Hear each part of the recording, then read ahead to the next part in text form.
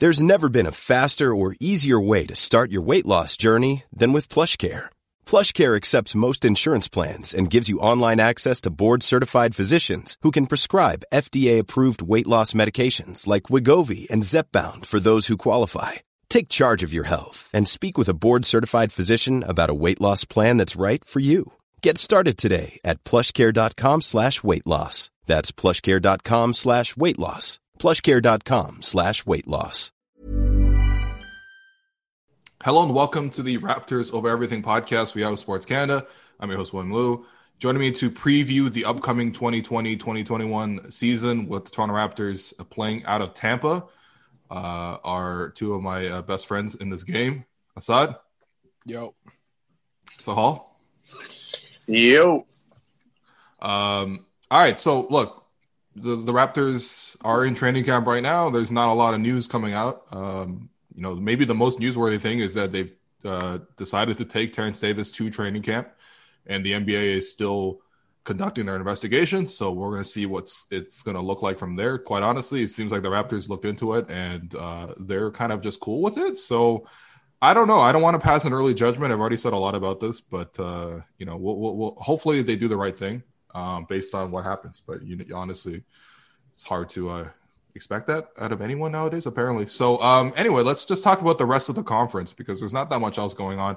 I've pulled up the Vegas Insider over-under win totals for the Eastern Conference, and we can just go over and under on these numbers. And so I don't know if Vegas Insider is the go-to place. I don't really do sports betting, but I'm just going to go off these. So the first one, Milwaukee Bucks, 50.5 wins. This is obviously out of a 72-win season. To put that into perspective of like an 82-game season, that's about 57.5 wins. Yeah, I mean, what do you guys think? Over or under? Assad, let's start with you, man. The Bucks, are they getting to essentially, are they having another 60-win season? Probably. The Bucks are a system team, and we've seen them roll the regular season. Normally, you're going to have a shortened season, less prep time for teams potentially. So I'd assume they would roll as along. Of course, Bud's going to do his. Who knows how the minutes restrictions are for Bud this year, right? Like maybe he's like, oh, I'm going to hold Giannis to 24 minutes a game, because you never know how it goes with him. But yeah, I'd expect the Bucks to be, I would say maybe over. I think they are. I want to say they're slightly weaker. I think there's enough competition in the East that maybe they end up at 49 wins, so they may be a bit under that. But again, like their division is complete garbage. So right. They're going to play the majority of games against the division. They're probably going to hit that over. I would say over. Yeah, I'm going to say over as well. It's that you said 50.5, right? 50.5, yeah. Yeah, I'm going to say over as well. Similar reasons to Assad. Giannis getting like a day to prepare for a guy like Giannis. And then obviously they added a guy like Drew Holiday this year, who's another borderline all-star guy. But I do agree with Assad when he said that. I think the team's at least a little bit weaker this year. I don't see them in my opinion, they're not the finals favorite. I think we'll get into that later, but they're not the finals favorite in the East. So I'm probably maybe going against consensus there. I think it's the Celtics, but I think it's going to be over. I think any team led by Giannis is probably guaranteed a 1 to 2 seed in both conferences. He has that LeBron factor to him. He's arguably the best player in the world right now. So, and then his supporting cast isn't terrible. I mean, the starting lineup's pretty good. And then the bench, I think, got a little bit weaker. And then they have, in my opinion, one of the bottom tier head coaches in the NBA, Mike Budenholzer, who looks like – no, I'm not even going to get into that. Wow, all right. No, I was going to go crazy right there. But, yeah, I'm going to go over 50.5 pretty confidently. I think the Milwaukee Bucks will be over 50.5. I think probably 53, 54 wins. I think the only thing that might temper it, and this is what I'm thinking. So I know that this season, in a normal season, teams would play 52 games against their own conference and then 30 games against the opposite conference. This year, I think it's still you still play the 30 games against the opposite conference, but you only play 42 within your own conference. So the only thing that would temper it is you're playing less East teams and playing more West teams, and the Western teams are generally better. Whether that really matters when it comes to the Bucks, I don't know. I don't know how many teams in the West really have the ability to guard Giannis or scout for Giannis or deal with that. And you don't know how the travel work, right? Like if more of those games are during when a Western Conference team's on a road trip, then it might probably be easier. So I think that might be the only thing that tempers it. But again, like within their division, the Bucks play the Bulls, the Cavaliers, and the Pistons and the Pacers.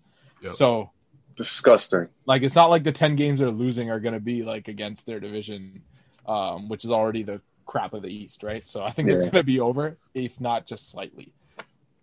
No, man, that's a great point. I just pulled up their record against the Central Division last season. They were 13-1.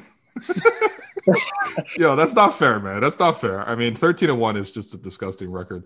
I mean, honestly, the weird thing with Milwaukee, I feel like, is like, first off, Mike Budenholzer is pretty good at getting his teams to win a lot of games the regular season. I think if he has one skill, aside from making very memeable faces, is like getting the most out of his team in the regular season. Honestly, if you look at the bench, here's the thing. They have functional pieces that, again, in the regular season format, they will do very well for you. Guys that are kind of more one-way players, but in the regular season, you can kind of, mix and match your one-way players. Teams aren't going to adjust to you every night. They're not going to mismatch hunt as much as they need to in the playoffs. So when you look at guys on the bench, right, obviously they're starters, Giannis, Middleton, Drew Holiday, Brook Lopez, and then I'm slotting in Dante DiVincenzo, I guess. That's pretty good. That's pretty good. I think Brook Lopez is getting a little older.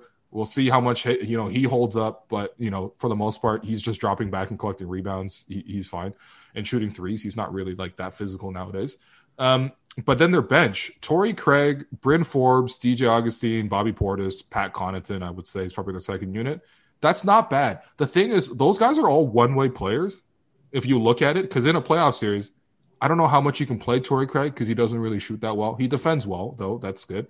Bryn Forbes shoots really well, does not defend at all. He's really small, so you're not going to be able to play him, really. DJ Augustine, I mean, he's DJ Augustine, and he's also quite small.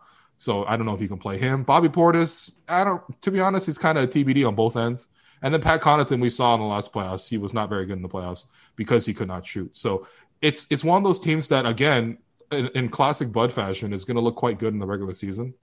But in the playoff setting, the amount of two-way players, I don't even know if they have 5 two-way players on the roster that they could put together as a functional unit, which is going to limit them in the playoffs in addition to the other issues that they have. But, I mean, Bud does pretty well with his regular season teams, and so I'm going to go over on 50.5 as well. Actually, a quick little fun over-under. Over-under Mike Budenholzer career winning percentage in the playoffs. Over-under 51%. Definitely under. 100%. Over. Over? Yeah. He's at squarely in 64 playoff games, 32-32. And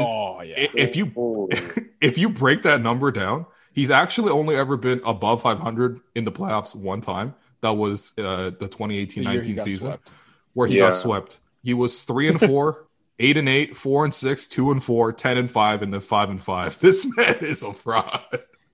This guy. Yo, when you get swept like 3 years in a row with the Hawks or whatever it was, like, like he's the Dwayne Casey of coaches left in the Eastern, contender tier. I definitely don't. I'm not, even if I agree that they're going to probably be the number 1 seed this year, I don't think they're the best Eastern Conference team when it comes to the playoff time. Yeah.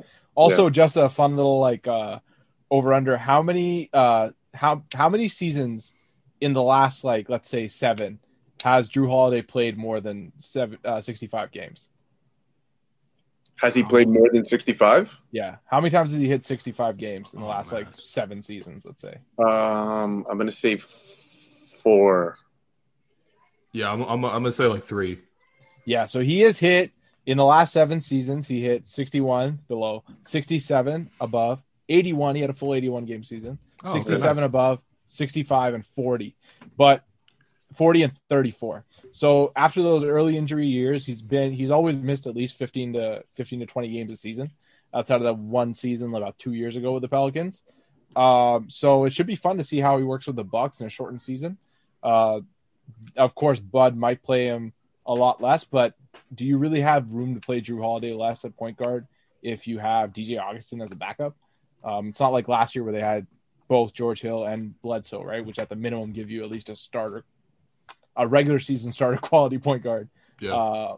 You're a little bit thin now, and Jrue Holiday has a bit of a spotty injury history, so it should be interesting how it works out for the Bucks injury wise. They've also been, I think, fairly healthy amongst their like core guys for the last couple of years. So yeah, well, I mean, it helps that Giannis is indestructible, and like Giannis alone is going to win you. Like, I don't know, man. It doesn't really matter who you play with, to be honest. Like Giannis in a regular season setting, like no one's going to be preparing for that the way they need to in a playoff thing. So, I mean, I think the three of us all have over for the Milwaukee Bucks. I think that's reasonable. The second one here, the Boston Celtics are second in terms of Vegas win totals at 46.5 games. Sahal, what are you saying for the Boston Celtics? That would be an 82 game season, a 53 win season. I'm gonna go over. And I think Boston's regular season, if I didn't say it before, their regular season I think is going to translate a lot better, like we said, than Milwaukee's will to the playoffs. That team's just built for the playoffs. You look at their roster up and down. They had young guys playing against the Raptors in the bubble that looked like they were seasoned veterans. Yeah. They lost Gordon Hayward, who for them was a good half-court offense initiator, a guy who can take some of the playmaking off of Jason Tatum, off of Kemba Walker. They did lose him, and we can't act like, as much as I'm assuming a lot of people feel like Gordon Hayward was paid too much by Charlotte. He's a good player. He's a really good basketball player. So Boston lost him, but I mean, Jason Tatum probably still has another couple levels he could reach in terms of where he is in his superstardom. Jaylen Brown, I think, is not at his ceiling yet. I think he's very close, much closer than we think. But I think Kemba Walker is still an all-star. I think Boston has probably the clearest path to an NBA championship from the East, at least making it there. So I'm going to say over pretty confidently. I like them the best in their division, and I honestly won't be surprised if they take the conference as a whole. I think Milwaukee, like we said, their bench is just filled with guys that it just doesn't really make sense. I mean, Torrey Craig's a good player, like you said, and DJ Augustine these are all solid role players. I don't even call them good, but Boston, I think that's a 6-game series, in my opinion, if Boston meets up with Milwaukee. So I'm going to say Boston pretty confidently with that over in the regular season. I'm going to go the other way because I think it's almost spot on. I'll go slightly under. So here's what I'll say it. One, Kemba's injured to start the season. You already know it. Yeah. He's dealing with knee stuff. They say he's not even going to be ready for the start of the season, so you're going to miss him at the front. Last season, they could deal with Kemba being injured because they had Gordon Hayward to assist with that point guard duties. They don't have a point guard on that team. As much as you like Jason Tatum or Jaylen Brown, neither of them are natural half-court playmakers for others. Even if they improve that, you're just not going to see that stark of a difference. You even see with the Clippers, they try to use Kawhi as their main point guard. It doesn't really work out in the half court, and I don't think the Celtics are as talented on the wings as the Clippers would be. Also, just looking at last season, the Celtics won in a 72-game season. We just had one. The Celtics won 48 games. So 46 and a half. I think if you take out Hayward and you lose Kemba for part of that, especially given that the division has improved, like the Nets have improved, the Sixers have improved, the Raptors have stayed steady. Like you're going to expect there to be a bit more battle within the division games. And again, these are the teams that are going to lose out on playing those extra games against the crappy teams in the East, right? Because they're not in the same division as them. So, like, I think all these teams are going to lose a couple wins there. I think they're going to be under. I would have them slaughter around 45, 46 wins. In terms of a playoff prediction for them, I don't agree with you at all. I think for the Bucks, they don't. I don't think they have the half court playmaking to deal with the Bucks defense. Like they have shot creation 1-on-1, but even then, I think it looks flashy. But we saw their half court offense stunk against the Raptors, flat out just stunk. So I don't think they are. I think they are. There's again, it's just the East in the playoffs is going to come down to matchups. So which team gets the best set of matchups to get there? And also depends on Kemba Walker's knee, because if Kemba Walker's not good to go, they lose an offensive creator, even if they get the defense back. So I don't know if the Celtics, I would still have a question mark moving forward. Yeah, I think I'm with you. I think I'm slightly under on them as well, mostly because of the Kemba thing. They did pick up Jeff Teague, which is cool, I guess. I mean, I would say Jeff Teague is kind of very average at this point. Lowest of keys, I kind of like their rookie Peyton Pritchard. I've been watching I was about to say, I'm a huge fan. Have you seen these open runs? This guy, he's a baller. I was gonna say, yeah, he doesn't jump, but he's just like really smooth. Yeah, he's got like a buzzed this head. is what we were saying about that little tiny guy they drafted last year that was chucking threes from 40 feet. Yeah. And did nothing. He was the steal of the draft. The Celtics are great at winning Twitter with their draft picks, but let's see how they actually turn out. Well, I mean, it's because I think people are excited about Peyton, not only because of the skill set, but because he looks like he's from Boston. I don't know, man. It looks like you know, like when it gets like below 5 degrees Celsius outside and their cheeks get really rosy. Like he has that permanently. I think it will be interesting just looking at rookies this year. I feel like the rookies that are the older rookies are going to be the ones that are going to perform a lot better this season. Just because like the fresher rookies that are going to come in, they're not going to. Well, they might have no training time. There's no summer camp. Training time. So learning all the plays, getting up to speed with NBA defense. There's going to be no practice in between games at all. So it's going to be really hard to develop on the fly. Mm-hmm. So it's really just going to be like you might see flashes of talent, but in terms of like having like playoff ready guys, I highly doubt any of these rookies are going to be ready to go. And again, like, you know, these are a lot of rookies coming to a lot of money, and you don't have bubble like restrictions on them. So, you know, you got a bunch of young guys who are just getting money for the first time. You might see some Otto Porter Jr. partying happening on, right? So, what was he doing? By the way, what was Otto Porter's outfit, man? Why was this man just dressed like this guy was dressed like Chris Tucker in Rush Hour 2, man. In Rush Hour?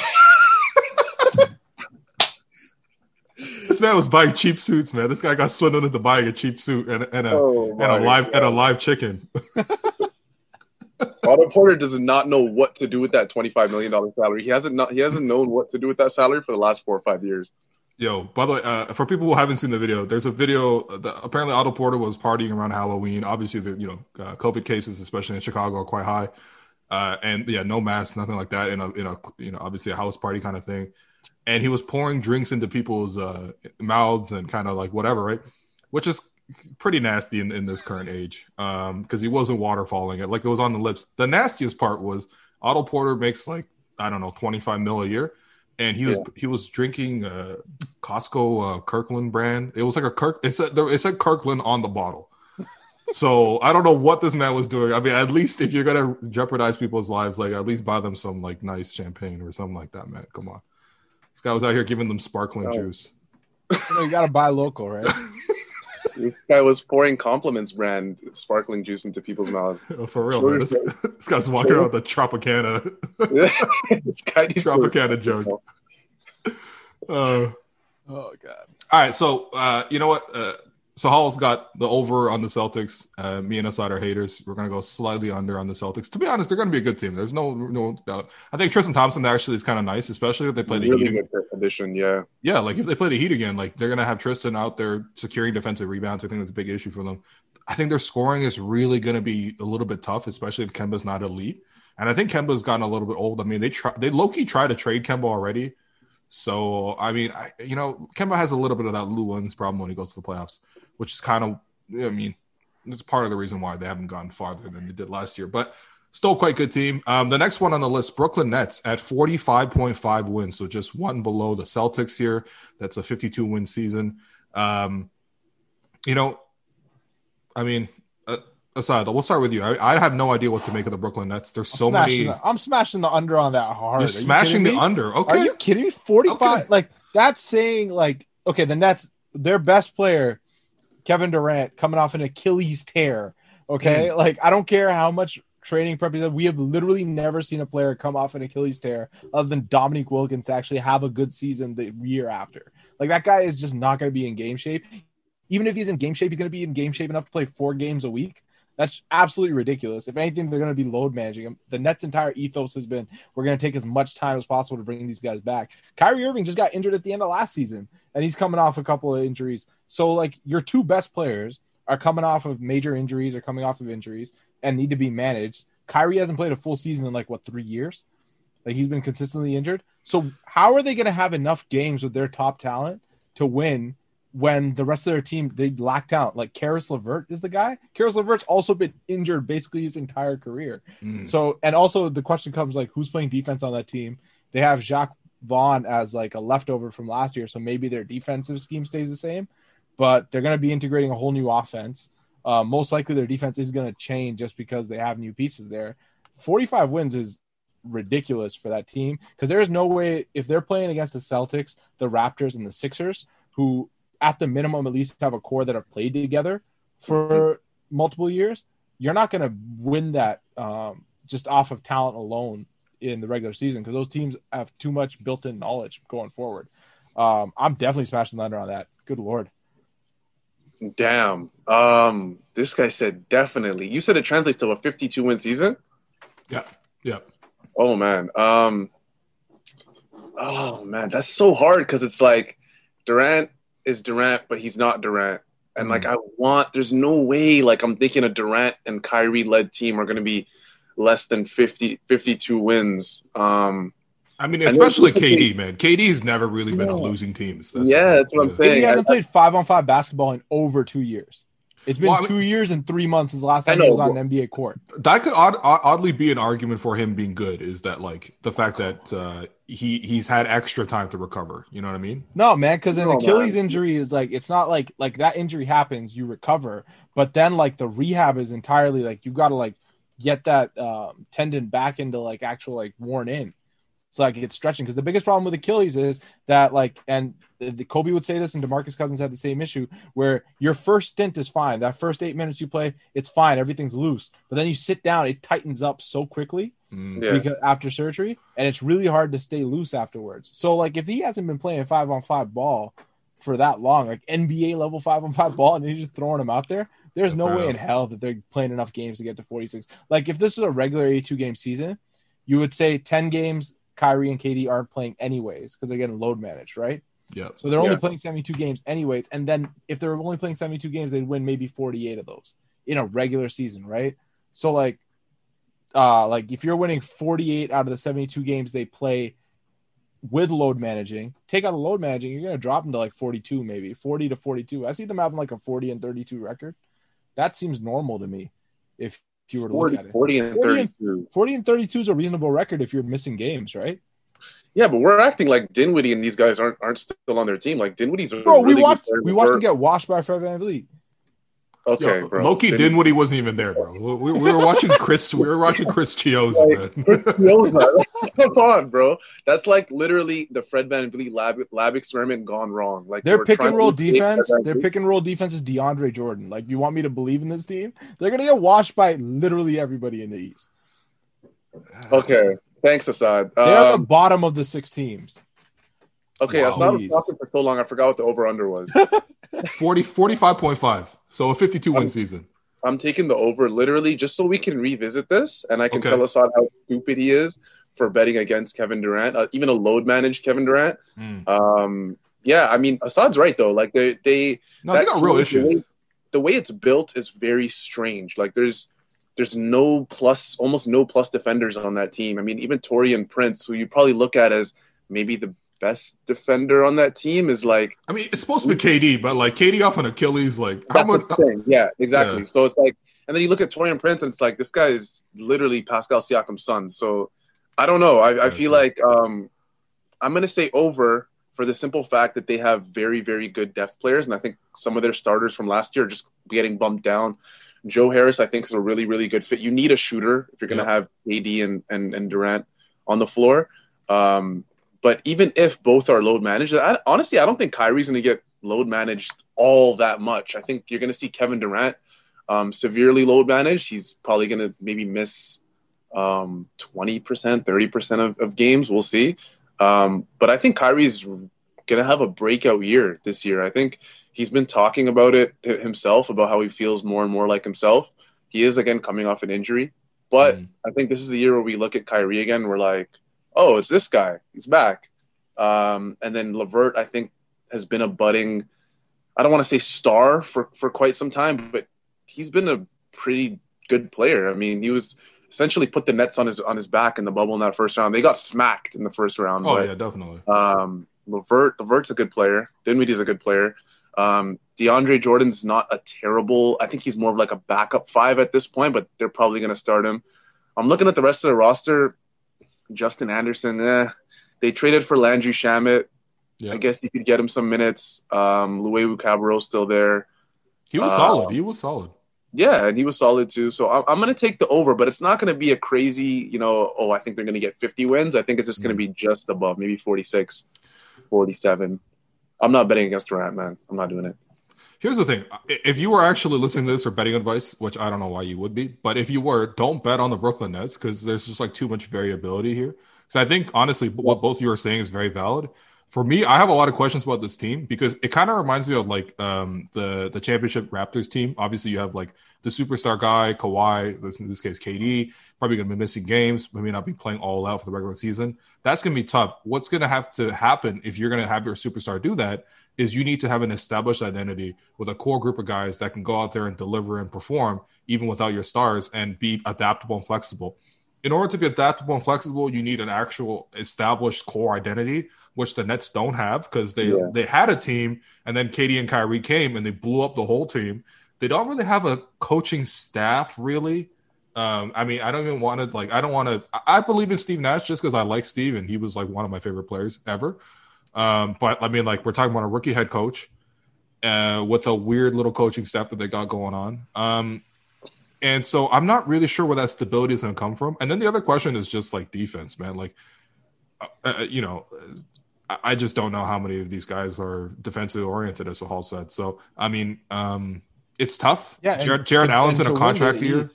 Like DeAndre. East, you have to have a top 5 defense. You do, that's for sure. Yeah. You can't, all the top 5, like almost all the top 5 defenses sit in the East. So, like, if you're going to try to get through the East, you better have a defense or you have to be otherworldly offensively, which maybe they can. They can be, KD, though. But they can be. But there's also not enough of the ball to go around because you look at on paper, you're like, all right, LeVert, Dinwiddie, wow, Dinwiddie's like their 4th ball handler. That's pretty good. Like, we run Pat McCaw out there all the time. Like, Dinwiddie's never going to have the ball, man. Like, just like KD and Kyrie's going to have the ball like 50, 60% of the time. LeVert's going to have it a little bit. I mean, like, the rest of these guys aren't even going to touch the ball. So, I mean, Jeff Green might come into the game and check out of the game without ever touching the ball, man, unless it's a rebound. Like, yeah, man. I think that team is literally perfectly built to be a team that makes a massive trade in the middle of the season. Yeah. Bradley Beal, something's going to happen with that team where it like we just said, it just doesn't fit. It just doesn't look right when you look at their roster. Maybe you get a guy like Bradley Beal midseason, but Draymond would be a killer on this team. Draymond would look good on this team, yeah. Yeah. Like he'd make Joe Harris look damn good. Like, we know Joe Harris is one of the best shooters in the league, but like that's almost exactly what they need. Damn, I didn't think about that. Draymond to the Nets, yeah. And trade Jarrett Allen too, because I feel like because it's Jarrett Allen's now entering contract year. He's played really well, but you're gonna be essentially telling him like, KD's friends with DeAndre, so you're gonna have to come off the bench. Like that's a situation where a player gets traded, like a LeVert might get moved to, but I mean, that's unless they have a 5, unless like they're playing KD at the 5 as their closing lineup, which they could do. I don't know how healthy KD is to do that. You can't not have a 5-man, and the fact of the matter is DeAndre Jordan is not your 5-man if you want to play defense at any point, right? You can't even use them on offense, to be honest. He's not even a good enough offensive threat to actually matter in your best. Why did they get him? I don't. To this day, I don't. They're friends, It's an all vibes team, man. Like, yeah, man. That's why I don't trust this team at all. Yeah, I saw no trust on this today. He's like, oh well, Mike D'Antoni's going to handle the offense, and Jacques Vaughn's going to handle the defense, and I'm just gonna be there. Like, it's like, Steve's got a great job, man. Like, if I just came to work and I was like, all right, someone's going to do the writing for me. Someone's going to do the podcasting for me, man. Someone's going to do the marketing for me. Well, you have both of us on the pod today, so. Oh, wow. Come on, guys. This group chat is the source of at least 2 things per game out of the 10 things. So, for me, I'm going to go slightly under. So I'm going to keep my card right now is the same as Assad's, but I would say very, very close to this number. I think it kind of evens out. Next team, Miami Heat, 44.5. That's a 50.5 win season. I mean, I don't know.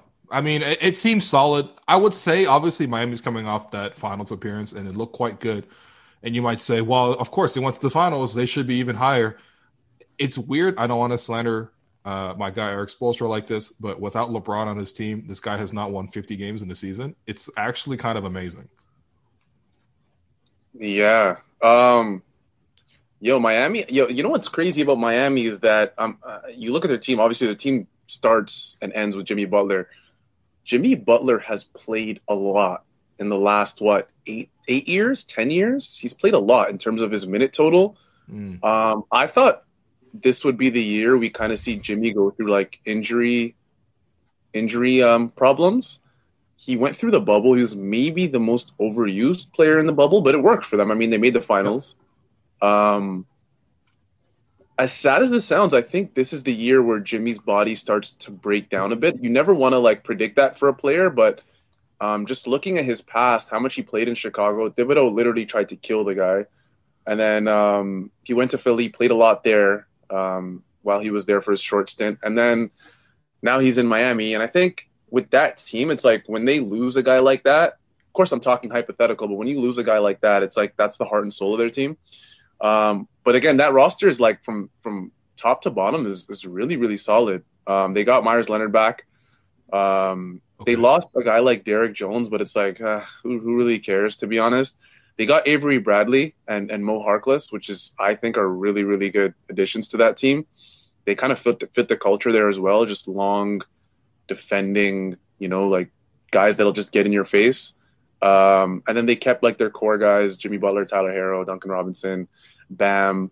I'm going to say over.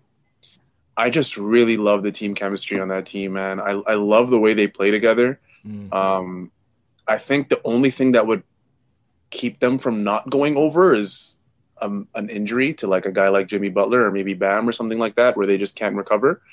But yeah, I'm going to say over. From what I saw in the bubble, man, that team has if we're talking identities, like clear-cut identities, like that we said Brooklyn lacked, I think Miami's a perfect example of a team that maybe they don't match up with you talent-wise, but they know what the hell they're doing offensively and defensively. So I'm going to say over for Miami. Yeah, I'm going to say over. Yeah, I agree with Sahal. I think it's a push. I think that's basically like 44 or 45 is where I'd have them at. They won 44 games, I think, this year, but they ended up at 44 and whatever was their record in 72 games. They had a hot streak this regular season as well. But I do think, like, looking at the regular season, the way it's going to be, Miami's probably the best setup for it. Like, you want a team that's professional, where your guys are going to be in shape. Like, you don't know how this COVID season is going to go. You don't know how people are coming off of. Like, a lot of these teams, like, they haven't played basketball in like 8 months, right? So a team like Miami that, played recently, all the guys are going to be in shape. There's like a strong, accountability up and down the roster. They're probably better set to win regular season games than most. So I think it's probably a push. Again, my reasons for why they wouldn't be over would be the same. Like, you don't know about injury concerns and stuff like that. Also, like, Bam Adebayo, how much better does he become? Like, if he grows, they could jump up. Jimmy Butler, if his foul rate declines even a little bit, maybe, a little bit of decline with Jimmy Butler loses a lot of their offense, right? Goran Dragic is coming off of a plantar fasciitis injury. You don't know how he's going to recover as well off of that, since he could barely move in the finals. So, yeah, we'll see how things go. I think it's more or less even for me, though, for Miami. Yeah, I like the number here, too. I'm also going to go over. So this is actually the only team. No, we all went over for the Bucks, too. Yeah, I mean, I think the team's really solid. The only slight concern I have is like they're low key old, and it's weird to think about because you're like, all right, they got Duncan Robinson, they got Bam, they got Tyler Herro. Even if you want to count Kendrick Nunn, all right, then like those are younger guys that you would think this is a team on the rise. But really, like when you look at a lot of these rotation players, whether it's Jimmy Butler, whether it's Andre Iguodala, whether it's Goran Dragic, they brought in Avery Bradley as well. I think is Kelly Olynyk getting up there in age too. Like, there's a lot of 30-year-olds on this team that are in the rotation.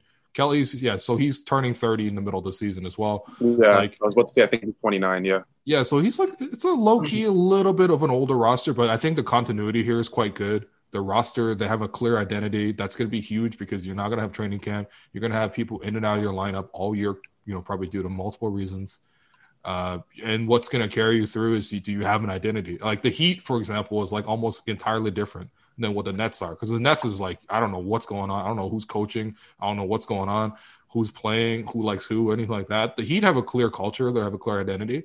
And in a season like this, plus also they're playing in a crappy conference, the Southeast. Like they're just going to get so many easy wins from that. So we all got them for over. The Sixers are also at 44.5, so the same number as the Heat.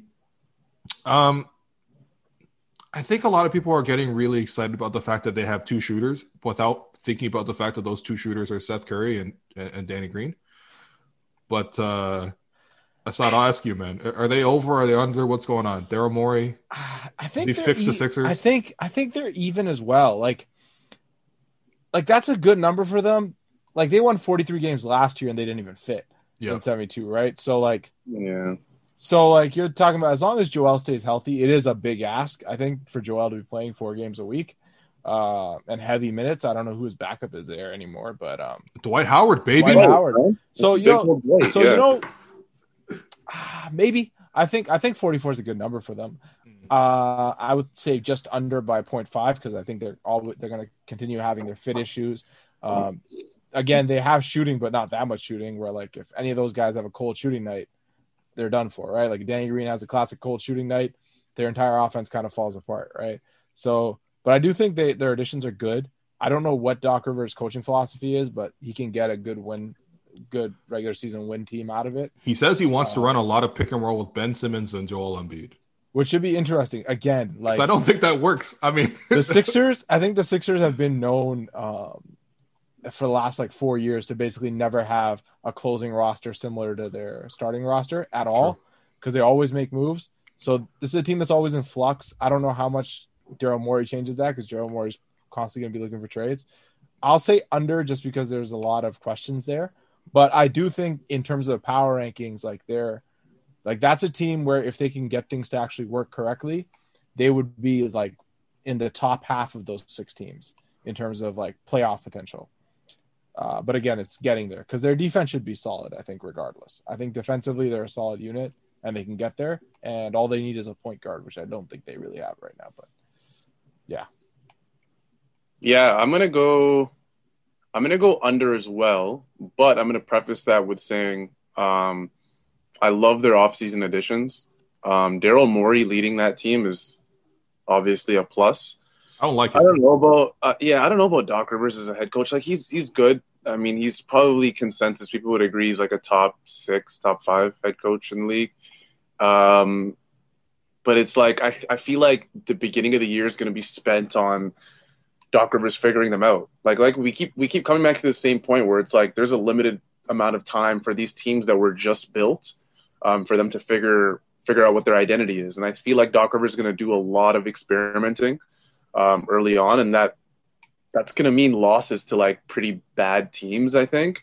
But I do think, with that being said, they're going to start figuring it out late in the season, or maybe even mid-season, and then they're just going to start going on a roll. Talent-wise, that team doesn't really have much to worry about. They're in the upper echelon, I want to say, of talent. I like the Seth Curry addition. I like Seth Curry a lot, man. Like, that guy is just a pure initiator of offense and can shoot the lights out from outside. But I am going to say under, but I wish you could just say even, because I really think it's going to be just around that number, either just slightly under by a win or just slightly over by a win. But yeah, I'm going to say under for now.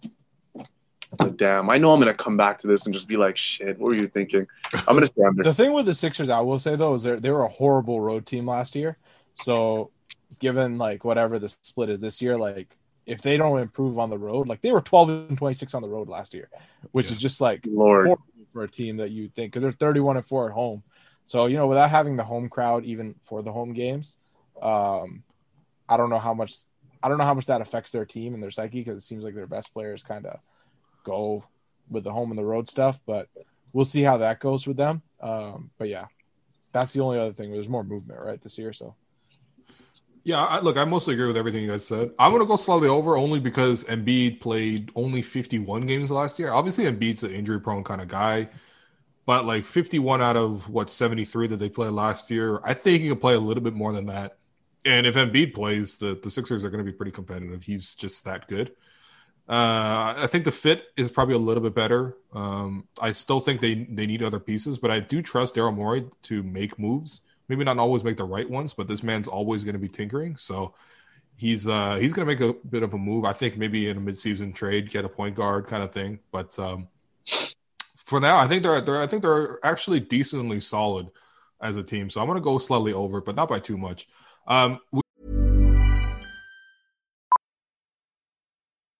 Millions of people have lost weight with personalized plans from Noom, like Evan, who can't stand salads and still lost 50 pounds.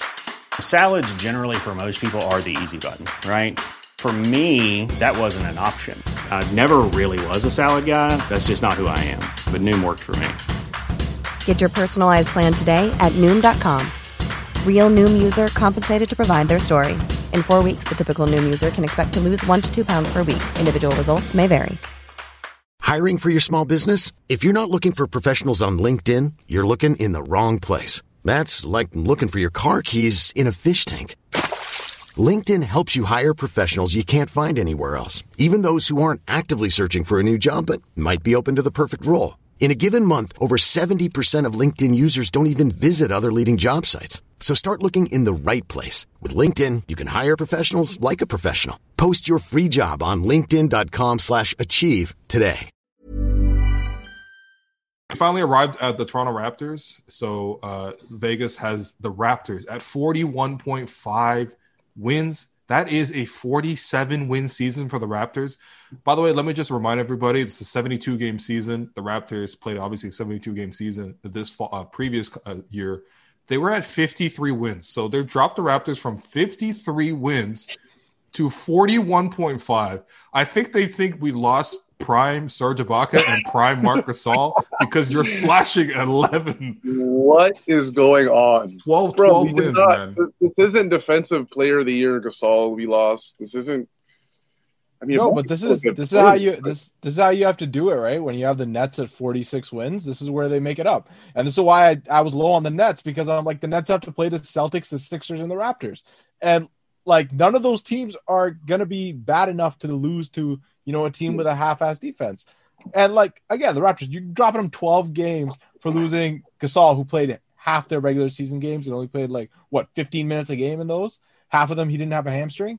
And like the amount of injuries that were there last year. If the Raptors have as bad injury luck as they did last season, then maybe you can talk me into 41 games somehow. But even then, it makes zero sense to me. Like, for that to happen, Kyle Lowry would have to fall off like a literal cliff. Yeah. Like, someone would have to, I don't know if there are cliffs in Tampa, but someone would have to actually push him off a cliff while playing golf. Like, I think 41 is ridiculous. I think the Raptors are going to be closer to maybe 45 to 46, 47 wins is where I have them pegged. I have them, like, when it comes to ranking the quality of the teams in the East, I would say the Bucks, like for the regular season, I'd put the Bucks first.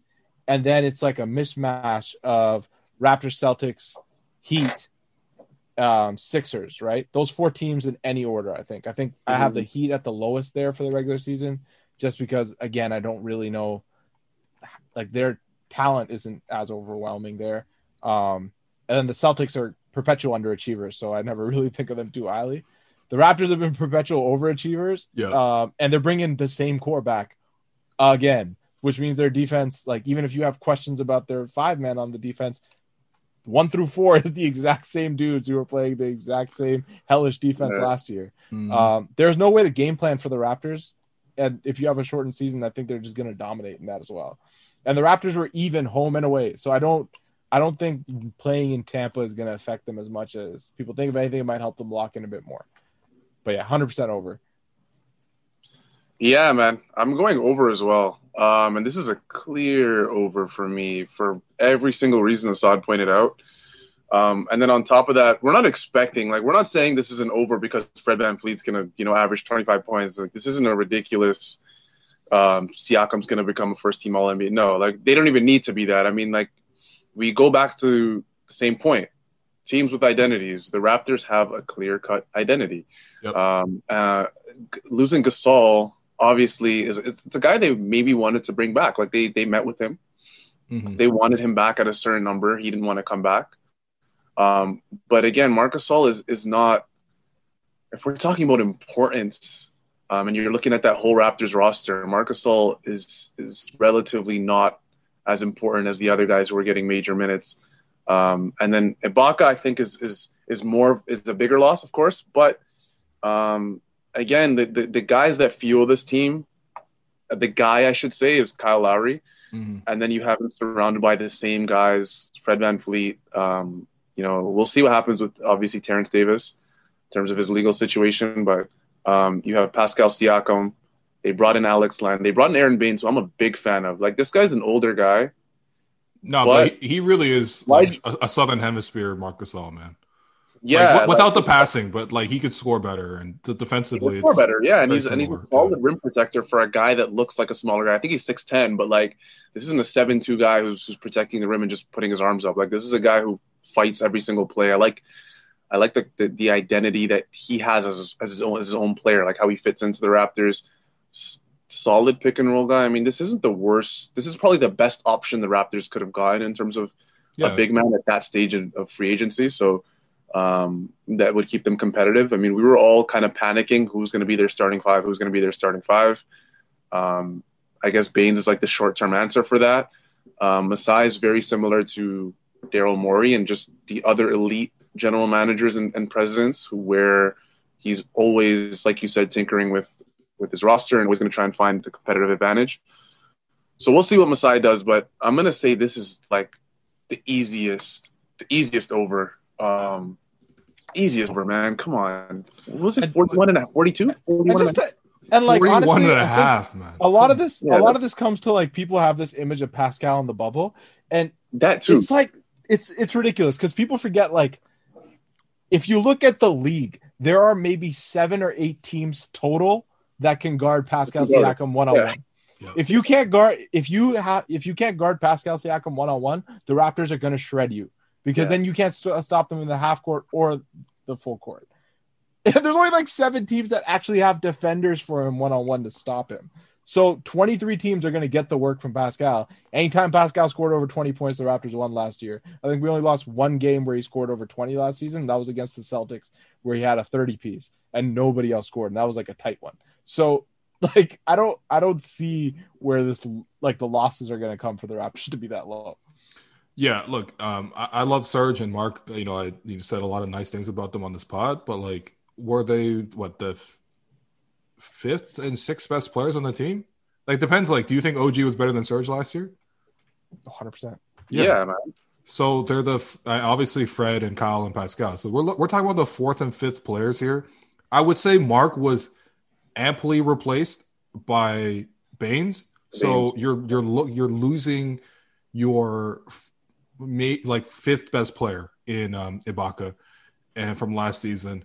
And okay, this is where I get a little absurd. All right, listen, Chris Boucher, I know we've had our differences. I've made some rude remarks. I own that, but I will put on the Chris Boucher propaganda right here. All right, Chris Boucher last season in 11 games where he played over 20 minutes, the Raptors went 9-2, so that's quite good. And he averaged in those 11 games where he played over 20 minutes, he averaged 17 points per game.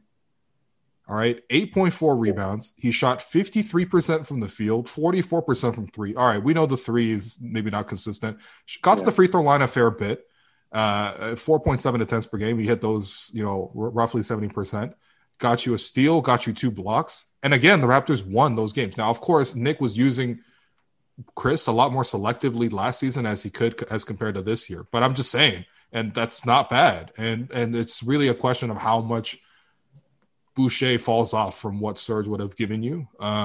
I would obviously, Serge is the better player, definitely. I'm not trying to say this is like some sort of like improvement or even an even kind of thing, but bro. Like Boucher playing some pretty important games, man. I mean, like Clippers, Lakers are on this list. Celtics are on this list. Milwaukee's on this list. Denver's on this list. You know, Philly's on this list. Like, he had the closing dunk against Dallas. He was part of that 30 Dallas, comeback. He was the core in that lineup. He was the center back basically on that. He's the free safety on defense. So, and the thing with Chris is like you don't even have to replace Serge's production with just Chris Boucher. Really, what you're going to do is you're going to move those touches around. Now, Serge's touches are going to become increased usage for OG, which is a positive thing. Yes, increased touches for Norm, Pascal, Fred, even Kyle maybe can use some of those, or whoever those touches go to. Like people who are underutilized for, and also like as long as Kyle Lowry's Kyle Lowry, it doesn't matter as long as the big doesn't have to think. Your big man just has to be able to shoot it or dunk it. Kyle Lowry's going to put the ball in the right spot, so it doesn't really matter as long as Kyle's Kyle. And again, if Kyle's not Kyle, then all this doesn't even matter. So that was my whole thing. It's like when you have a point guard like Kyle Lowry, this man got Bismack. A 4-year, $72 million contract. Like that, when we talk about things Kyle Lowry has accomplished in his career, we talk about the gold medal, we talk about the NBA championship, we talk about 6-time All-Star. Or is it 6 or 7? Six-time All-Star, I think. He's 7 now. Oh, 7 now? Yeah. Bro, Bismack, getting Bismack Biyombo that money. And listen, Bismack Biyombo, you played great in Toronto. You had a great playoff run, one of the better players in the playoffs, bro. When this man was blocking Josh McRoberts, come on, man. Yo, he gave us memories. Bismack. That's the big money that Kyle got somebody. But think about the real money Kyle got somebody was Rondé Hollis Jefferson got a deal this year. Yo, relax, bro. Kyle was able to make him a pick and roll ball handler in at least 3 plays this season. You're hating. I'm a Rondé fan, man. Bro, Rondé effectively was running pick and roll as a ball handler because Kyle Lowry was setting screens in the middle of the paint. Yo, bro, the paint was so congested, man. Yo, the paint was like a middle school dance, bro. Like when Sean Paul came on, that's how Rondé. Yo, but to be honest though, guys, Chris Boucher, I like him. I feel like there was kind of mixed feelings when it was announced the Raptors re-signed him. I don't know if it was the money thing. I mean, what was it, $6.5 million he's getting a year, or $6.75 million? I mean, it is what it is. Like Chris Boucher has proven to be a guy that, as a rotational player, can play really well in big games. Like we said, like that Lakers game is the first one that came to my mind. Like this guy took over the game completely. Yeah. So I mean, man, it's every year, man. The Raptors are so disrespected with these Vegas, these over-unders and all this stuff. But I mean, it is what it is, man. At this point, and not to be too propaganda, but okay, Chris Boucher, you can't trust him to bring it every night. Well, that's why you have Alex Len, who's basically we're going too far, bro. No, but if you look at Alex Len's career stats, like he's putting up 20 minutes and he's basically been giving you Chris Boucher-like numbers, right? Where if he's going, he's great, and if he's not, he's not. So you got 2 guys who have like a 50-50 shot of being on that night, and I think that's kind of the bet, right? If you can get Aaron Baines for like 50 of the 72 games of consistency, and then you kind of roll with Len and Boucher, and then you're hoping for the best. Most likely you're going to get a lot of good Pascal, Fred, and OG games where you don't even have to worry about that crap. So yeah, I mean, no, this is easy money. Bet the Raptors, man. Bet the over on the Raptors. 41.5. I mean, that's hilarious. We can kind of go a little bit quicker through the rest of this list because the rest of these teams are not relevant. The Indiana Pacers, 39.5. So that's a 45 win season for Nate Bjorkgren. Are you guys excited for Nate? I honestly already hear some good things because Indiana was already saying that, like, look, we want to shoot threes. I don't know why we were shooting on these long twos. TJ Warren, was dominating the last time we saw him. And yeah, I mean, I don't know, man. Victor Oladipo might be better. I to be honest, I don't know. I have no idea what to think about the Pacers. They're just a destined first round out, man. I don't know what else to say. Literally, it doesn't matter what their over under is. Their over under is 0 for playoff rounds. The Pacers are one of those teams, man, that they don't really have a superstar. It's just a bunch of like solid players. Yeah. And then like you have Sabonis, who's like a really good player. Jeremy Lamb, like they have good players, man. But it's like this team is like you get to the playoffs with them, and it's like, all right, see you later, guys. I'm looking at their team. Brogdon's one of the few NBA players that like this guy just does everything you need for a basketball team to win a game, if that makes sense. Yep. Just a really good 3-and-D guy, can handle the ball, does all those little things. But man, you know what? If it translates to 45, man, you know, if they didn't re-sign, if they didn't sign Nate Bjorkgren as their head coach, yeah. No, I'm gonna take the under. I'm gonna take the under, man. I'm gonna take the under. I'm sorry, Nate. I'm taking the under. Listen, man, you had the over on 5 of the first 6 teams, so it makes sense. You went under. You guys are haters, but yeah.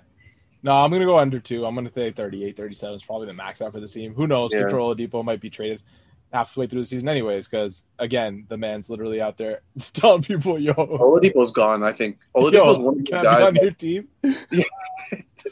This guy's gone, bro. Like I think he's gone. There's no way you can keep a guy on your team after like a report like that comes out. And we don't even know really how good he even is. Like he had one good season. Yep. His 3-ball kind of fell off before he got injured.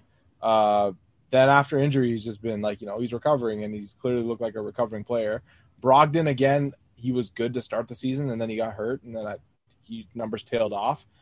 He had clearly struggles with the greater usage. Is TJ Warren the bubble guy that you saw? I don't know. Maybe, maybe not. There's a lot of questions on this team. Again, is Oladipo going to be there all season? And I think the rest of the East has gotten better. Like, they have gotten to the point where they've gotten better to the point where, Indiana just being, consistent isn't going to get it done. I think some of the talent deficit's going to start to show. So I think they're going to be under.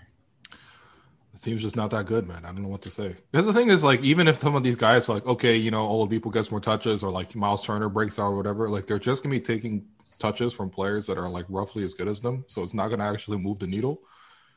Also, a lot more difficult for Nate to drop plays for Miles Turner and Malcolm Brogdon when he came from like Kyle Lowry and Pascal Siakam.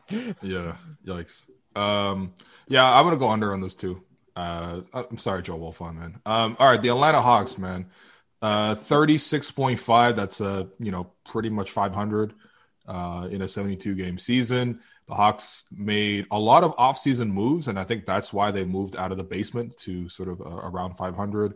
Let me just pull up Atlanta's moves because there are quite a number of them. So they signed Danilo Gallinari, they signed Rajon Rondo, they signed Chris Dunn, they added Solomon Hill. Okay, all right. And, of course, they got Bogdan Bogdanović, which means, obviously, that Giannis is going to Atlanta next year. They also drafted Onyeka Okongwu, who I think a lot of people really liked. He was the guy that people were saying had Bam-like tendencies, probably because they're both Nigerian and played the same position. You know how draft stocks are, bro. You know how they are nowadays. Yeah. They were calling Malachi Flynn Red Van Vliet. So, that's how they move with all of these. But, to be honest, it's a lot of new pieces, and it seems like they're going for it. I'm not really sure about the identity of this team. I think, obviously, Trae Young is still the central piece of it, but he doesn't play any defense. They kind of added pieces around him. They got decent talent. Do you think they get to 500? I'm still skeptical on saying no, but I don't know where you guys are at with this. I think still no. Here's my take. I think they're basically built like last year's Suns team were, where you have like this offensive superstar and then you put a couple of useful veterans around him. The only difference is I think the Suns might have been a better defensive team on paper. This team, again, Gallinari, is he going to stay healthy? Rondo, is he even a regular season player at this point? Chris I was going to say, why would you sign playoff Rondo if you're not going to the playoffs? Exactly. They might sneak into the playoffs, but I think they're going to be under just because the teams in the East are really freaking good. And the teams in the top of the West are also really freaking good. And they're not going to be able to beat up on the lower East teams as much. So I think the Hawks they're probably 33 to 35 win team rather than being over 36. But yeah, I'm going to say, because how much better Trae Young stats going to realistically get?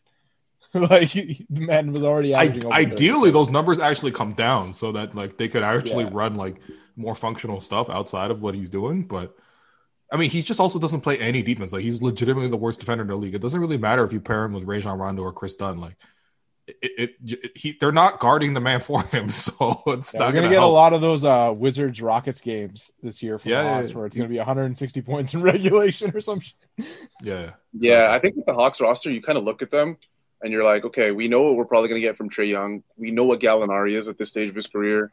You probably know what you're getting from Bogdan. I think I don't want to say he's reached his ceiling, but like we've seen what Bogdan's been doing with the Kings the last few years. I think what it's going to come down to for them to take that leap that everyone's expecting them to take is a guy like DeAndre Hunter. Like that's a guy that a lot of people forgot about. Yeah. He was a high pick last year. He was supposed to be like their defensive anchor, or like that's what they project him to be, like a defensive anchor for them. And then we'll see what guys like Okongwu can do, because I'm sure they're going to give him like rotational minutes, and they want him to be that guy that maybe that they can rely on if they get to the playoffs. Like, in a rotation at least. Obviously, I don't think he's going to play big minutes, but they need those type of guys to step up. Like Kevin Huerter, like these type of guys need to step up. Right. You know what you're getting. Yeah, you know what you're getting from like Gallinari and stuff. It's a weird team, man. John Collins. Oh man, this is. I don't know. They're a pretty young team, and they're really young. And the thing is, like, the season starts December 22nd. The new season of Call of Duty is December 10th. I don't know.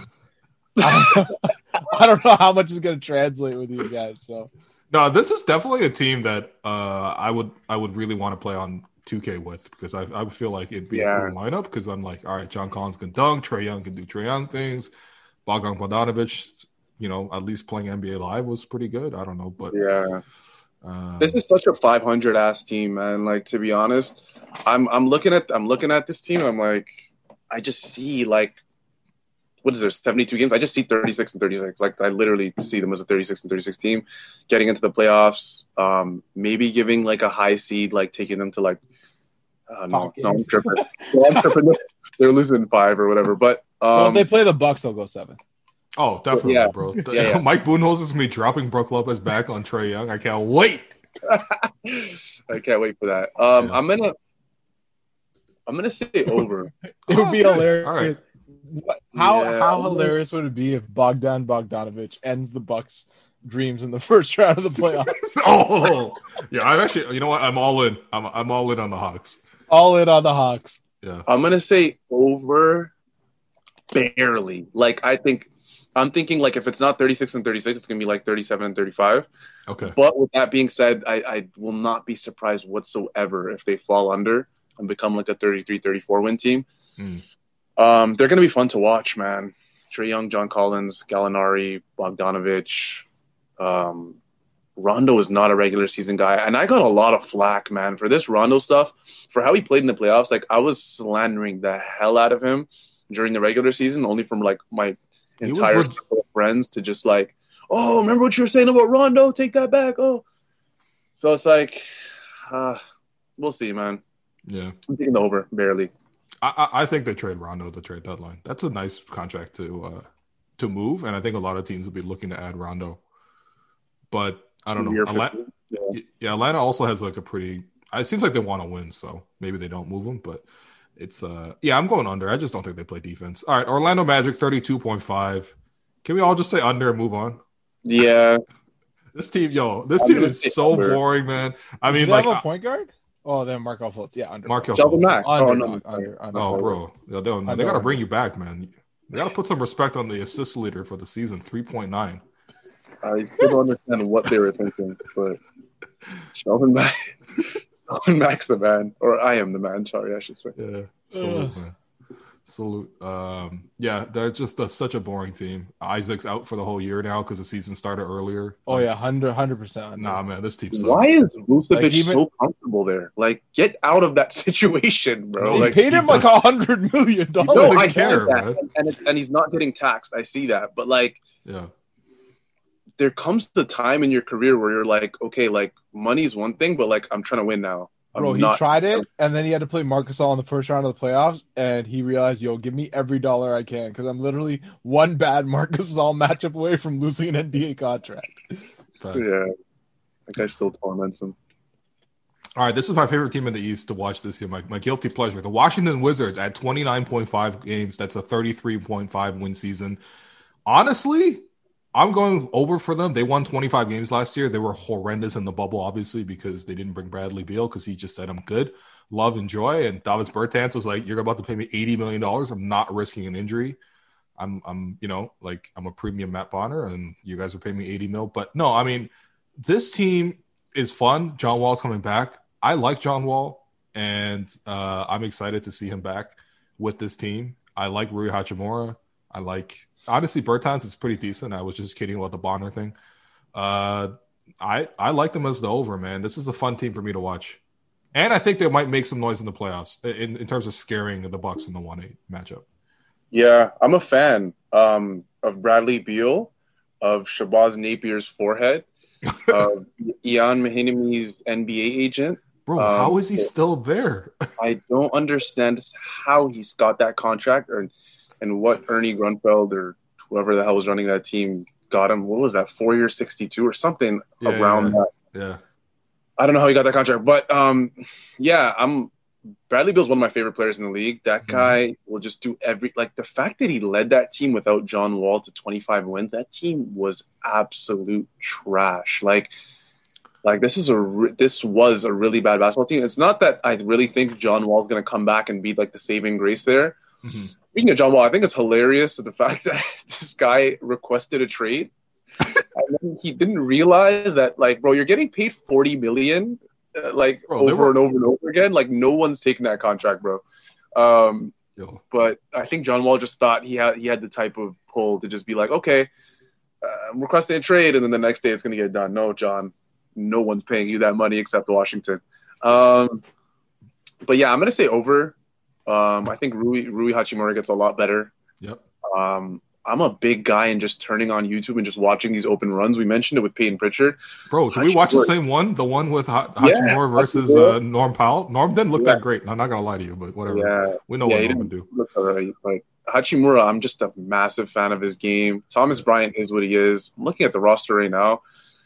Apparently they signed Robin Lopez. Did not even know that happened. That's not bad. Yeah. That's not bad. I don't mind Robin because they do need someone to play defense, and Robin can at least be big around the basket, collect rebounds. You need some sort of rim protection. I think that's what they thought they were getting in Miami. I'm like the rest of the team. Isaac Bonga, I don't even know who that is. Yo, bro, look up Isaac Bonga. Look up his face, man. This guy looks so old in the face for a guy who's 20 years old. I don't even want to get into all that. I'm just saying, like, just look up his face. He literally looks like he's 40. This guy looks like what Tim Thomas should look like right now. Yeah, that's exactly it. This guy. Oh, he's German. Oh, wow. Okay. Hey, you got a German. No, but I'm going to take the over. I think Bradley Beal has another All-NBA season. But again, guys, like, this is one of those teams that's in flux in terms of what their roster is going to look like. Like, you don't know if Bradley Beal's going to leave. You don't know if John Wall's just going to be like, hey, I've had enough. Like, you have to trade me. But that's what I'm saying. Him asking for a trade from Washington is like if you went to Olive Garden and asked for bread. Like, yo, they're trying to give you that already. All right. Yeah, you do need to ask. You literally did not have to ask. I'm gonna say over slightly. Yeah, I'm gonna say over. I'm going to say they're under 500 regardless. I think if they trade John Wall for Russell Westbrook, maybe they get to 500. If that John Wall deal doesn't happen and they hold on to him all season, I think they're going to be at 29 or 30 wins. That's it. So they'll be right on it, if not under. Again, I just don't believe in that team, regardless of who they have. Yeah, they have Robin Lopez. Awesome. They have Bradley Beal. Awesome. Like, John Wall, if he's upset about being there, and if they're on that type of an under 500, just under 500 win pace, those guys aren't going to be happy with that. They're going to be losing a ton of games to good teams. They're going to be sick of it. I could see trade requests becoming more of an issue. It's not like that team's been known for team chemistry anyways. Who's their coach again, by the way? I think it's still Scott Brooks, isn't it? No, Scott Brooks left, I think. No, bro, it's not Scott Brooks. Who the hell is their coach? Isn't their coach the OKC guy, or is he in Chicago? He's in Chicago. Who the hell is the Wizards coach? Are you sure it's not? All right, hold on. Wizards head coach. No, it's still Scott Brooks. It's still Scott Brooks. I told you. No, Scott Brooks is a lifer, bro. Scott Brooks is Mike Budenholzer without the resume. Oh my goodness. Yeah. Hey man, honestly, this team's not worth talking this much about. They're gonna win 30 games. That's about it. So you're going over then. That's technically over. No, I'm going under. Make it 28. I'm just gonna be mean. Right, 28 under. Shout out to Assad, bro. Yo, you've had under for literally all but thinks- 3 teams so far, He bro. literally thinks the 7th seed in the East is gonna have like 5 wins. Like, what is going on, bro? All right, moving on. The Chicago Bulls, 29.5, the same as the Wizards. Man, this team is just so boring to me, man. They don't really make moves. Like, also, we've already seen Otto Porter is probably going to get the whole team COVID at some point, so they might have that situation where what happened in football over the weekend where like the Broncos play with no quarterbacks, like. Yeah, literally all 3 quarterbacks out. Yeah, so like this is the Otto Porter is going to bring the plague essentially to this team. I mean, honestly, like they drafted Patrick Williams. He sells flowers for his mom. That's really sweet. But like they did not. I mean, Garrett Temple was their biggest offseason addition. Aside from that, Yeah. like, bro, I don't know. That this is just a team that doesn't go anywhere. They changed coaches. Cool. I don't really think of Billy Donovan as like an elite coach. I guess I'll go under, man. This team sucks. Yeah, man, they didn't do enough to like move the needle. Their needle. They didn't do anything. They changed the front office, and the front office is like, all right, the team's good. Like, yeah. what's the point, man? I mean, to be fair, I've watched a lot of the guy they drafted, Patrick Williams. Yeah. Again, open runs. It is what it is. And then I watched a little bit of his college tape. I'm a fan of him, but like that's not enough, man. It's just really just not enough. Chris Dunn left. Chris Dunn was probably like Chris Dunn, but like he's really good at one thing, and that's playing defense. Yep. And that's probably something that the Bulls really lack, even with Chris Dunn. So, I guess addition by subtraction for leaving that crazy head coach. I don't even remember his name. That bald guy. That guy's nuts. Jim Boylan, baby. Yeah, Jim Boylan. I'll just break convention. I'm gonna say, let's say if the Wizards are gonna be under at 28, they'll be over at 30. They won 22 out of 65 games somehow last year. So add 7 games. You have Lauri Markkanen with a coach that doesn't hate him.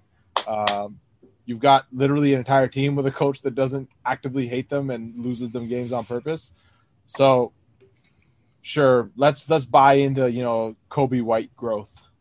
All right, and so Thomas Satoransky being used professionally. I think they have the chance of being a 30-win team. what a depressing statement. So, what's your final thing? You're going over or under 29.5? Man. Oh, God. Oh, God. Yo, I'm looking at their roster. I'm going to say under. All right. Charlotte Hornets, who they just signed Gordon Hayward. they're at 25. They drafted LaMelo Ball. They moved up in the lottery. They got LaMelo. They'll be over. They'll be over. Yeah? Just having Gordon, because they won 23 games out of 65 last season. That's what I'm saying. This is disrespectful, having man. A competent player in Gordon Hayward, like as bad as he is, at least they have some competence out there, right? Like Nick Batum literally could not shoot. Like he didn't have an elbow. Nick Batum is that scammer? Like having Gordon Hayward, like this is. I was trying to think. I'm like, I've got under on all these teams. Who the hell is picking up wins, right? Because I thought the top of the East is going to stay good. I think like the East and the middle kind of cannibalized themselves. I think they had them a little too high. But I'm like at the bottom of the East, I'm like, are all these going to be under? But yeah, the Hornets are the only team I think at the bottom of the East that are going to be over in my books on their win projection, because 25 wins is low. The Hornets actually probably have just as much of a shot at 30 wins as the Wizards and the Bulls do. Like you cannot tell me that Hornets are worse than the Wizards and the Bulls. I actually think they're better than both those teams. They have the best. I think Beal's probably the best player on all 3 of those teams, and then the second best player. The second best player is probably Gordon Hayward amongst those 3 teams, which is really sad to say. Yeah, I'm looking like I like. Tell me I'm wrong. That's a depressing statement, but it's not. John Wall coming off the Achilles, like after the Achilles thing, like no, bro. I think I don't need somebody who DeLon Wright locked up, bro, coming off the Achilles. Lord, yeah, I'm gonna say over. This is for me a pretty easy over, just because I think their guard rotation is actually not bad. Devontae Graham, LaMelo Ball, and Terry Rozier. It's not terrible, man. Like I was looking at the Bulls roster, and it's like, what the hell is there? I like the way they play too. Actually, they're actually fun to watch. Like they move the ball, they play fast. I think their head coach isn't actually that bad. Is he still Clifford? No, it's James Borrego. Whoa, so I'm way off because I think he's been coaching them for quite some time now. Yeah, no, I'm gonna say over. I'm gonna switch up. I'm gonna say Wizards under, Bulls under, both of them at 28 wins. I'm gonna say Hornets are gonna be the over. So I think Atlanta, Orlando are gonna be fighting for the 8th seed, and then the Hornets are gonna be the team that's like 2 or 3 games behind them. They're just gonna miss out. They're gonna get into the play-in, I think. I mean, I think they want to get to the play-in too. I think honestly, a lot of what this thing has to do, especially lower in the conference, is to like, what are your intentions that season? Do you want to tank? To me, the Bulls kind of want to tank, in my opinion. So I think the Hornets want to move up. I'm over on them as well, not by too much, but the number is just so low. I think they could do it. The Pistons, 23.5 for Mr. Dwayne Casey's Pistons. That poor man is out there coaching 5 centers at a time. That's not a lot of wins. Okay. Can we just say this right off the bat? The Detroit Pistons worst offense in the NBA? 100%. Like, I'm actually struggling to think of other teams that might be lower than them. Who is on their team, bro? It's just Blake Griffin. Like, is Blake Griffin healthy? Guys, even Blake Griffin's healthy. No, they're not doing jack, bro. Guys, do me a favor and search Detroit Pistons roster. You guys remember that Call of Duty Modern Warfare 2 map, Wasteland? This is bad, bro. This is really bad. Okay, hold on. This could be a fun little game that we play here. Goodness. So, Blake Griffin is the best player on their team, even while he's injured. Who is their second best player, looking at their roster? Grant. Oh, my God, Jeremy Grant. Yo. Honestly, man. I mean, okay, so they still have Derrick Rose. I feel like they're moving him. Their Pistons are clearly tanking. Yo, is DeLon Wright their second best player? It's either him or Jeremy Grant, right? I like DeLon, man. Give me DeLon. Give me DeLon, a.k.a. Like, I know Dwayne Casey gets the best out of his players, but, bro, the best. You've seen the Zan and Musa mixtape, man. Yo, the real over-under here, because I think we're all going under. I think this is a team that's tanking, and they just don't fit together at all. Over-under, how many of the Pistons players are Dwayne Casey going to compare to Pascal Siakam this season? Oh, man. We're about to have a field day with that. Bro, how many big men they got? How many big men they got? Yo, Jeremy Grant out the gate. Definitely. Mason Plumlee, that's definitely a rookie Pascal Siakam. Oh, Sadiq Bey. Jahlil Okafor can shoot. Like, honestly, I trust his shot more than Pascal. I think he's basically there. Like, Chris Boucher does not rank with any of these guys in Dwayne Casey's eyes. So wait, guys, their starting lineup: Derrick Rose. Yep. I think DeLon Wright's starting, man. Oh, 100%. Yeah. He has to. I'm assuming they're gonna put Grant at the 3, unless you want Blake to play the 5. Bro, why is Grant playing 3?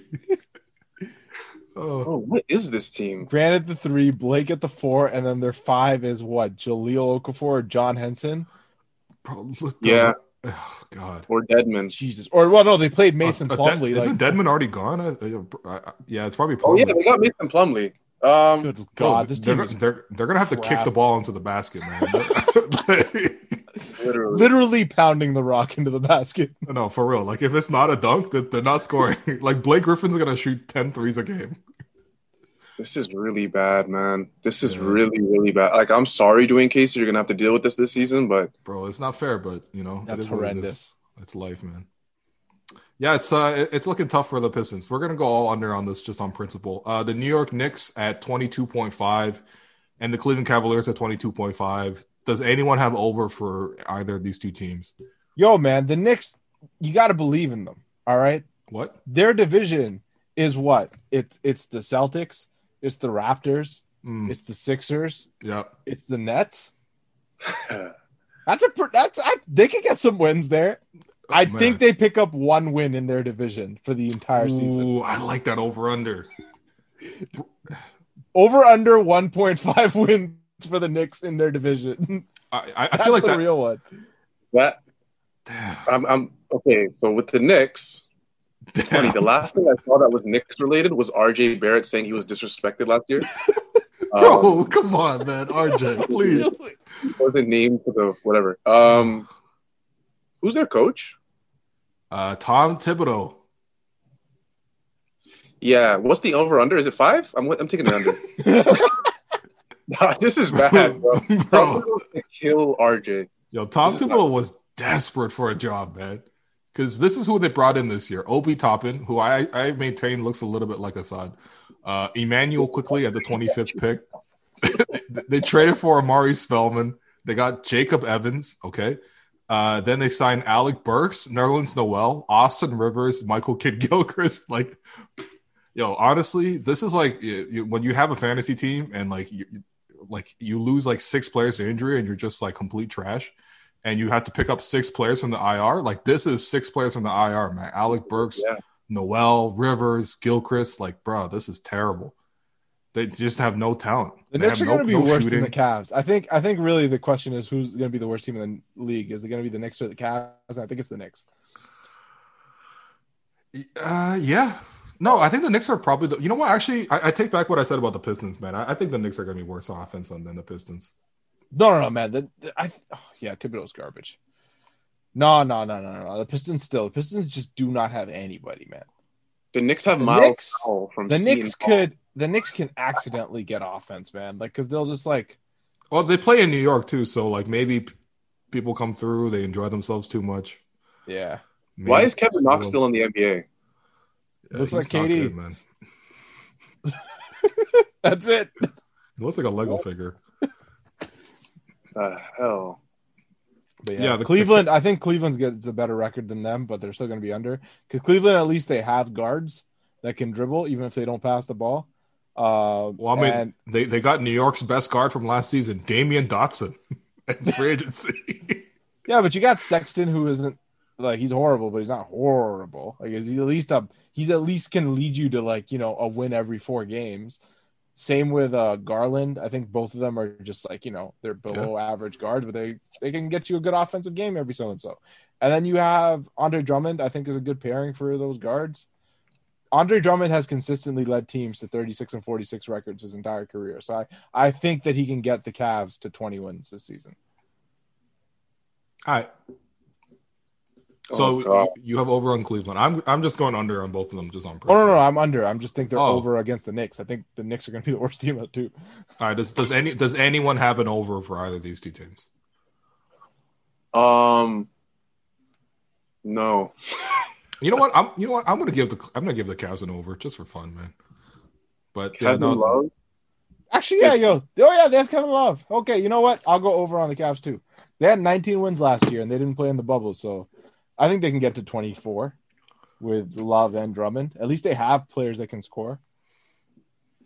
Larry Nance, Isaac Okoro, Kevin Porter. To Kevin be honest, Porter's good. I like Kevin Porter. The last few rosters I looked at, I'm liking the Cavs, like just realistically, I guess more. But yeah, it's this is disgusting, bro. What I'm seeing, all due respect, it's pretty bad, man.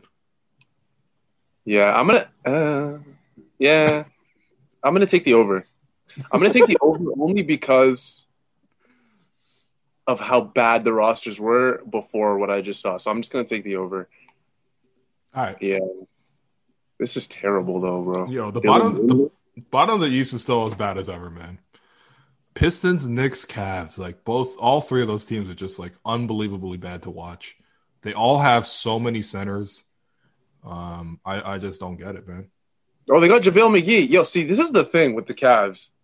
Their bench is gonna have fun. Like they're gonna lose, but like they're gonna be doing some wild stuff on the bench. Like they'll be down like 35 to the Raptors, and then like something will happen with their bench. You'll see them all laughing. Like I like the vibes on that team. But other than that, this is not a good basketball team. I will say, with all that being said, I'm gonna take the over. But that's literally because I don't even have an answer for you. I'm just going to take the over just for the sake of taking the over. Just because I like the vibes of this team. All right. Wow. All right. So to recap, the Cavs are actually one of the very few teams that we have over collectively on the 3 of us. The Cavs, I'd say over for the Cavs too. I think the best thing for the Cavs is that despite being a young team that might maybe act irresponsibly, they play in Cleveland, so there's nothing to do. So they're probably just going to be at home playing, 2K or Warzone or whatever, and like they're gonna be staying at home, so no COVID for them.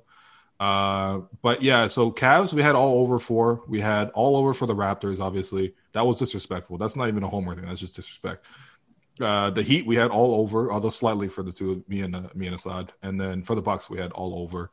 All under teams we had the Pacers all under. We had the Magic all under. We had the Bulls all under for no real reason other than we just don't like these teams. The Pistons all under and the Knicks all under. So it's shaping up to be I don't know. Raptors probably maybe we'll end here. Raptors seed over under 3.5. Oh, Assad, you go first. It sounds like we're taking over, man, because 3.5 is tough. I think it's over because I have them again. It's going to be 2 through 4. It's going to be 2 through 4 is going to be Raptors, Celtics, Sixers, Heat, and one of them, and one of them is going to be the Raptors for sure, and then it's 2 of those other 3 teams. I think Raptors are a 2 to 4 range team. I think the Celtics are a 2 to 5. I think the rest are 2 to 5 range teams because they drop off a little harder than I think in my mind. But yeah, I say fuck it over. Yeah, it's a mishmash, man. Like Assad said, like Celtics, Sixers, Raptors. I'm gonna say they get the 4th seed, so I'm gonna say under. All right. Yeah, I think the Bucks, Celtics, and Sixers finish above them. Yeah, man. You know what? I'm gonna say over. I think the Bucks are for sure above them. And then every other team, at least regular season wise, I'm not certain that they will be ahead of the Raptors. So you know, we're looking at the Celtics, Nets, Heat, Sixers, Raptors in that group. If you would average it out, essentially the Raptors would be essentially the 3.5 seed. Honestly, if the Raptors get to play in the Southeast Division for the upcoming season because they're in Tampa, it's a wrap. Then I think, they get it for sure. Because that division is going to make such a big difference between whether you're playing a ton against the Atlantic with obviously a loaded conference or against the Southeast. But, look, this is Raptors over everything, bro. It's in the title of the podcast. So I'm going to take the over on the Raptors. So that's the tie-in there. All right. Sahal, Assad, appreciate y'all for coming on the pod. Anything you guys want to plug? Anything you guys got going on? Actually, one thing I want to plug, I don't know if it's still going on, but Raptors Twitter is putting on a food donation drive. It's by our friend Sidra, who what's her Twitter handle? At Kashmiri Chai. Yeah. So you can search her up. I think she's almost at $7,000 now. That's interesting. And she's looking to add a shelter to also add to the 2 food banks that 2 or 3 food banks that she already had. So if you go in there, donate. Also, if you donate more than $20, and send me proof of receipt, you'll see on my page. I'll share it into my fleets again, and I'll bump the tweet again. But basically, if you respond to that tweet with proof that you donated more than $20, I am raffling off a signed Danny Green basketball. Oh man, the 3 of us were there when you got that thing too, man. Yeah. I was gonna do it till Wednesday, but I think I'll do it till Friday just so we can get more donations in. I'll make the cutoff like Friday at like 8 or 10 or something like that. But if you get that in, I'll raffle that off. We've gotten, I think, a fair number of submissions already, but as long as you're, let's just say like, I'll drop details in the description of the podcast too, so you can find this link easier. But exactly. The GTA... $20 or more, man. Hit up Assad. Listen, do it, man. Basketball, man. That's big. And in terms of plugging other stuff, my podcast, the Pick and Roll with the Show, live to NBA Twitter show, happens Wednesdays at 8 p.m. So we have an episode tomorrow at 8. Basically, we debate 5 different topics. The only catch is we don't know what side of the topic we're debating beforehand, so we got to do it live. And then the people that are in the live chat get to vote, and then we have voting afterwards. So it's fun. It's kind of improv. It's a good time to just join in and be part of the Raptors Twitter community. So feel free. I think last time Will was on, we argued whether Coffee Crisp or Kit Kat was better. So it was off season, bro. There's more topics to go off now. So, where do we land? Team Kit Kat. Yeah. We had to go Team Kit Kat. I'm personally a coffee crisp guy, but hey, I'm also fat, so I'll take whatever chocolate I can get. Bro, come on now. Yo, what? Yo, what are you saying? Even on purpose. This was like literally, we did not even talk about this, but like, what's wrong with you? Come on, man. So I'm just stacking Kit Kats on the video. And I'm not even sponsored by them, but like, here I am. This just proves that you weren't eating the Kit Kats, man. you might be secretly the coffee crisp guy. I don't know. He's got a bunch of coffee crisp wrappers under his chin right now.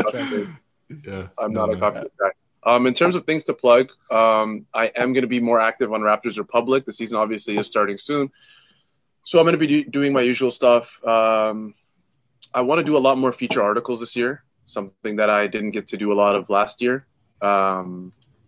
Just was very busy with things last year, so I'm going to do a lot more of that. And then obviously the usual stuff on Raptors Republic, the game day previews, the reviews, the little player profiles we do. So I'm excited for this year. Hopefully we can start that little Yahoo group chat thing back up. We'll see how that goes. Oh, it's coming, man. It's coming. Don't worry. Yeah, so hopefully we can start that back up, get some nice NBA discussion in. But yeah, I'm excited. I'm excited for the season, things to start.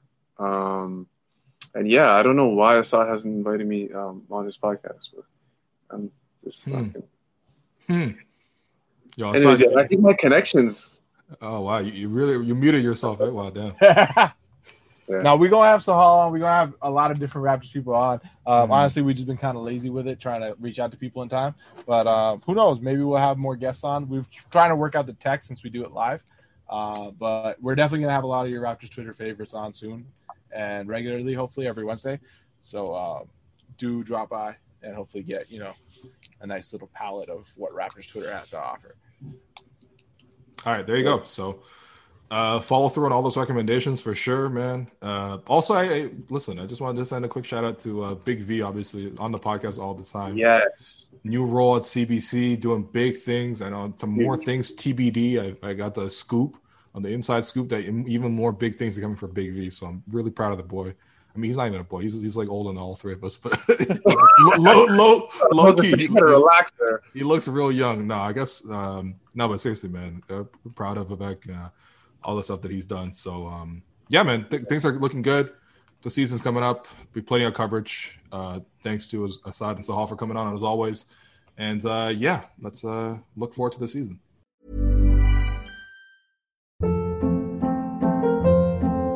Hold up. What was that? Boring. No flavor. That was as bad as those leftovers you ate all week. Keke Palmer here. And it's time to say hello to something fresh and guilt-free. Hello Fresh. Jazz up dinner with pecan-crusted chicken or garlic butter shrimp scampi. Now that's music to my mouth. Hello Fresh. Let's get this dinner party started. Discover all the delicious possibilities at HelloFresh.com.